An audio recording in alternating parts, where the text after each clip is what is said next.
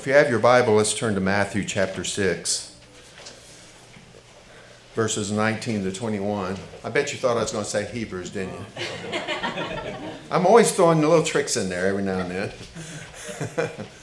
But no, something just this week caused me to think about a particular subject that we're talking about today, which I've entitled Our Heart's Journey to Christ. And so we're going to divert from Hebrews just a little bit, and maybe we'll pick up next week. I'm not sure, but we're so close to the end, right, in Hebrews, so we got to finish it up pretty soon. But I really got pretty excited about the scripture that we're going to be talking about today. And by the way, it's not just this scripture. There's going to be many, many other scriptures, so you won't be able to follow me along, so don't even try. But I do have a list of all my scriptures, and usually on the website where I post the video, there's also a place where you can download like sermon notes and things like that, and all of the scriptures will be there this week as soon as I get that up. But anyway, the Lord looks at the heart, doesn't he? We find this out in 1 Samuel chapter 16, verse 7, when Samuel is looking for who would be the next king of Israel. And the Lord tells Samuel that don't look at the outward stature. Don't look at how tall this person is going to be. Don't look at whether they're handsome or not. What I look at is the heart. And so we're going to be looking at that today, our heart's journey toward Christ. And we're going to start out with this scripture that we have here today, Matthew 6, verses 19 through 21. So let's go ahead and stand as we read the scripture today in honor of God's word. It's a very familiar one to you, I'm sure. But the scripture today says, "Do not lay up for yourselves treasures on earth where moth and rust destroy and where thieves break in and steal, but lay up for yourselves treasures in heaven where neither moth nor rust destroys and where thieves do not break in and steal. For where your treasure is, there your heart will be also." Let's pray. Father, we come to you today just with thankful hearts that we have your word that helps us to understand our hearts. And we pray that you would help us to do that today, to understand our hearts. And we're obviously not talking about the heart that is beating within us, but we're talking about that conscience that we have, that part of us that governs everything that we do. And so we need to understand that. We need to understand its frailties, but then we also need to understand how you give us new hearts when we receive Christ as our Lord and Savior. And then besides understanding, we need also wisdom. What difference will this make in our life? How do we apply these things to our life? And we also need a change of behavior. If our heart is truly changed, then we know that our actions will actually change as well. And so help us to understand as we go through these many scriptures and put them all together, and help me to do that faithfully according to God's word, and help us to listen and to understand from you today. We ask all these things in Christ's name. Amen. Amen. Well, as I said, the title of this is Our Heart's Journey to Christ. And I alluded to in my prayer time that the heart that we're talking about is obviously not the one beating inside of our chest, but it's the way that the heart refers to the Bible. Really, the heart, if you translated the word literally, almost means kidneys or the gut. So sometimes we talk about making a gut decision, and I think that's kind of what the Bible is getting to. A biblical definition for the heart is the locus of a person's thoughts or mind, their volition, emotion, and knowledge of right from wrong, conscience, understood as the heart. Now, sometimes definitions are harder to understand than just saying it in plain English. But the way I like to look at it, and the way I've learned from the Bible, is that our heart really is made up of three components. The first component is our mind or our consciousness, our thoughts, our beliefs.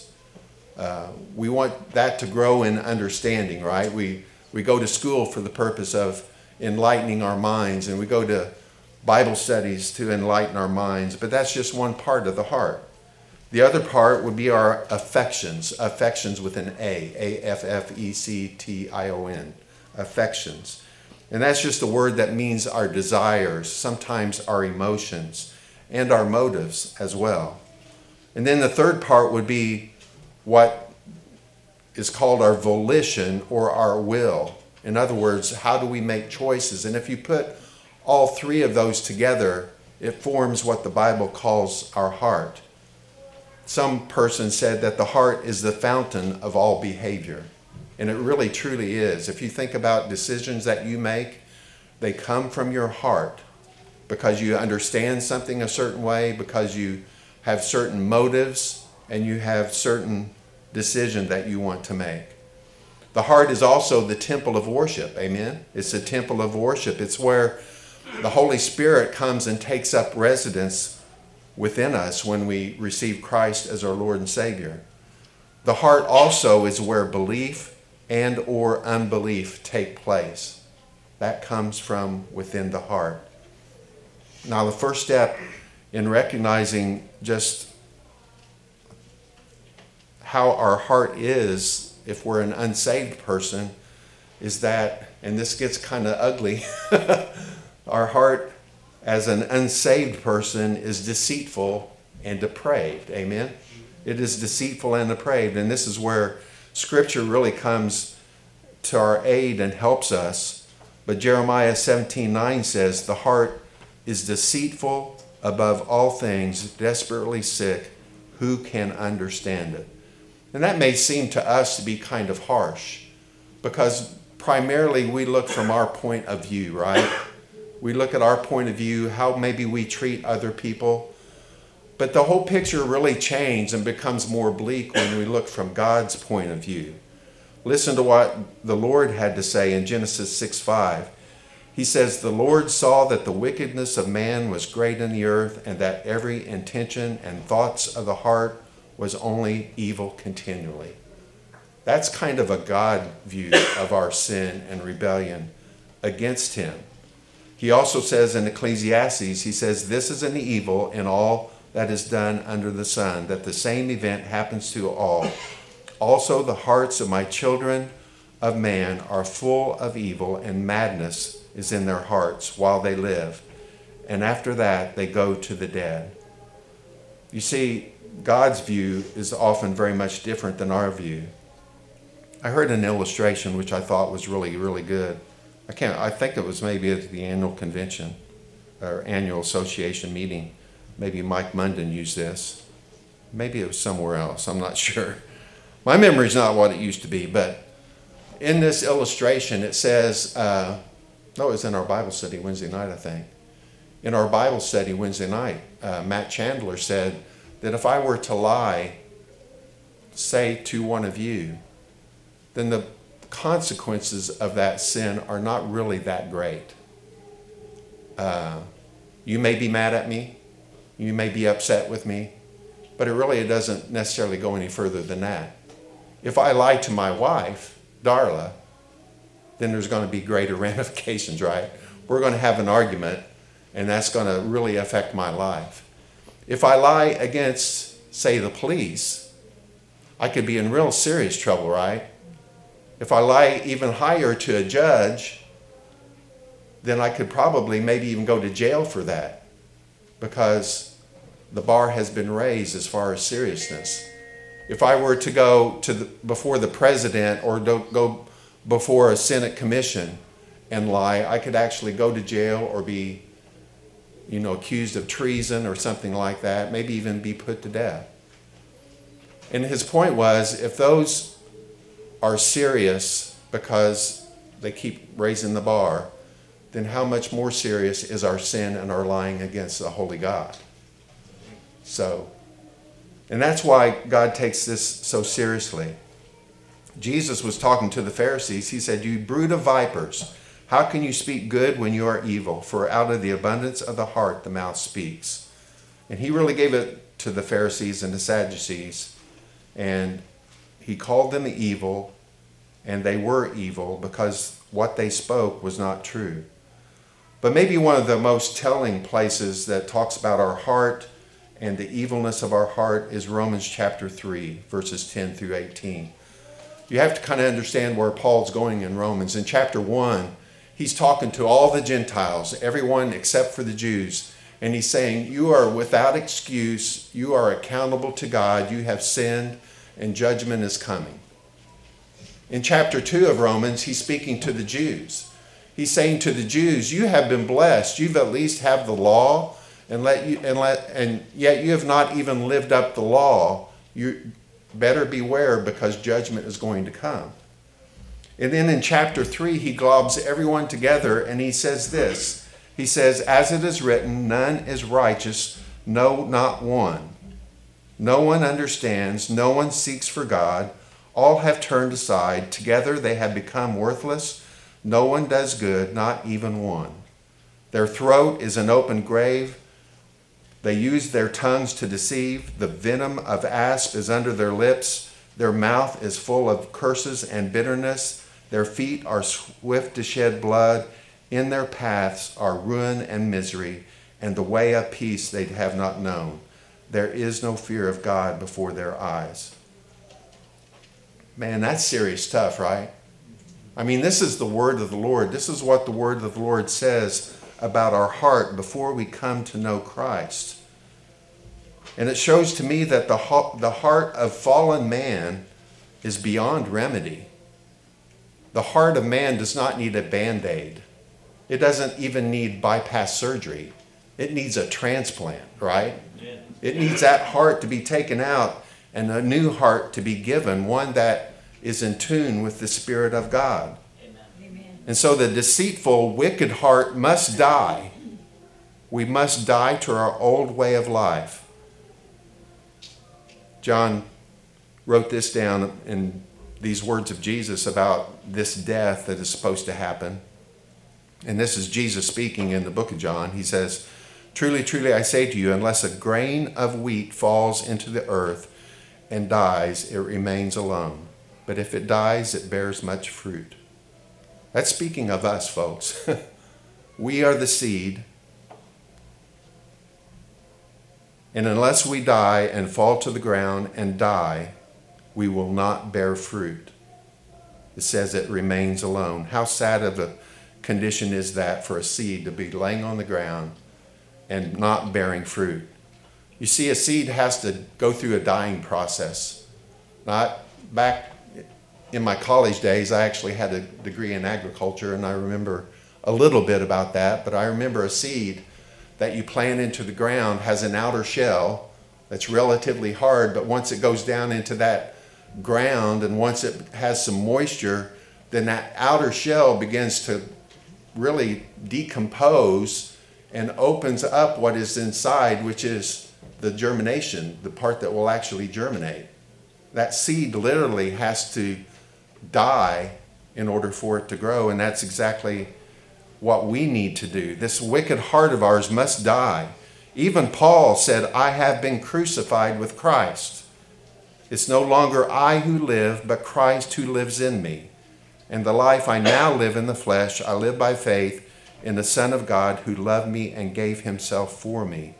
You see, Paul knew that just as Christ had been crucified, his former life had to be crucified as well in order for him to live for Christ. There had to be this heart change.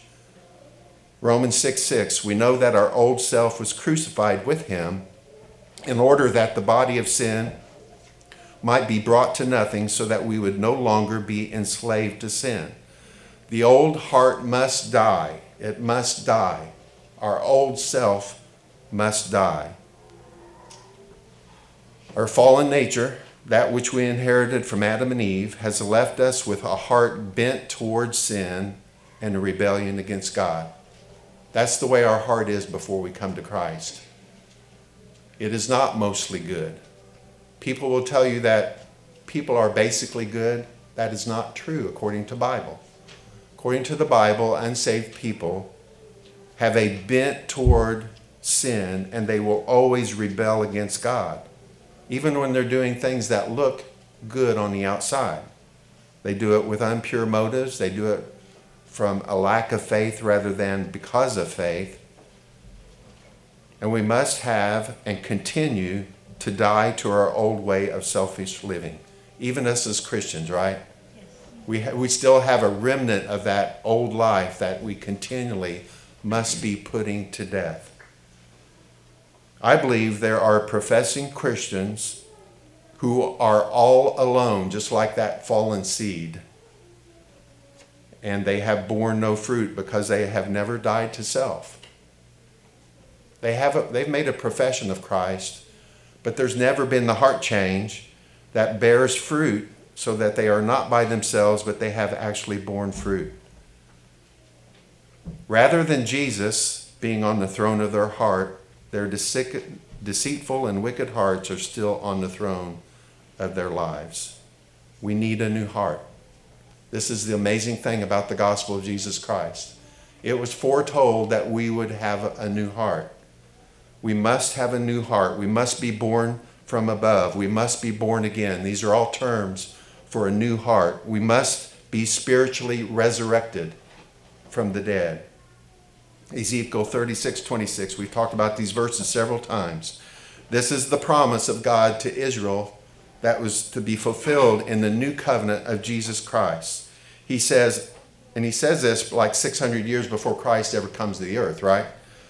I will give you a new heart, and a new spirit I will put within you. And I will remove the heart of stone from your flesh and give you a heart of flesh. That's how he describes our deceitful heart, as a heart of stone, unfeeling, uncaring. But he gives us a heart of flesh, one that can care, one that can love, one that can follow after God. This is almost repeated in Jeremiah 31. He says, for this is a covenant that I will make with the house of Israel after those days, declares the Lord. I will put my law within them, and I will write it on their hearts, and I will be their God, and they shall be my people.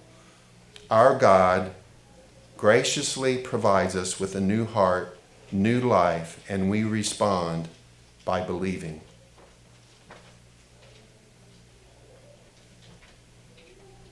Jesus invites us to come and follow him. Jesus said to all, if anyone would come after me, let him deny himself and take up his cross daily and follow me. For whoever would save his life will lose it, but whoever loses his life for my sake will save it. For what does it profit a man if he gains the whole world and loses or forfeits himself?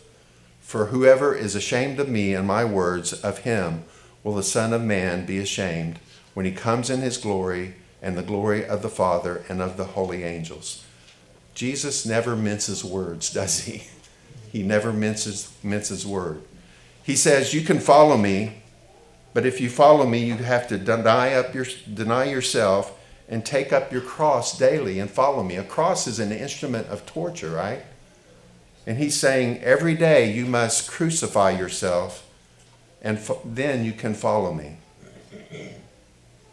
And so he makes that call today. He makes that call here today. Come and follow me. Will you come and follow me? But that's not quite the end of the story. Jesus also tests and purifies our hearts. Amen? Amen. He tests and purifies our hearts.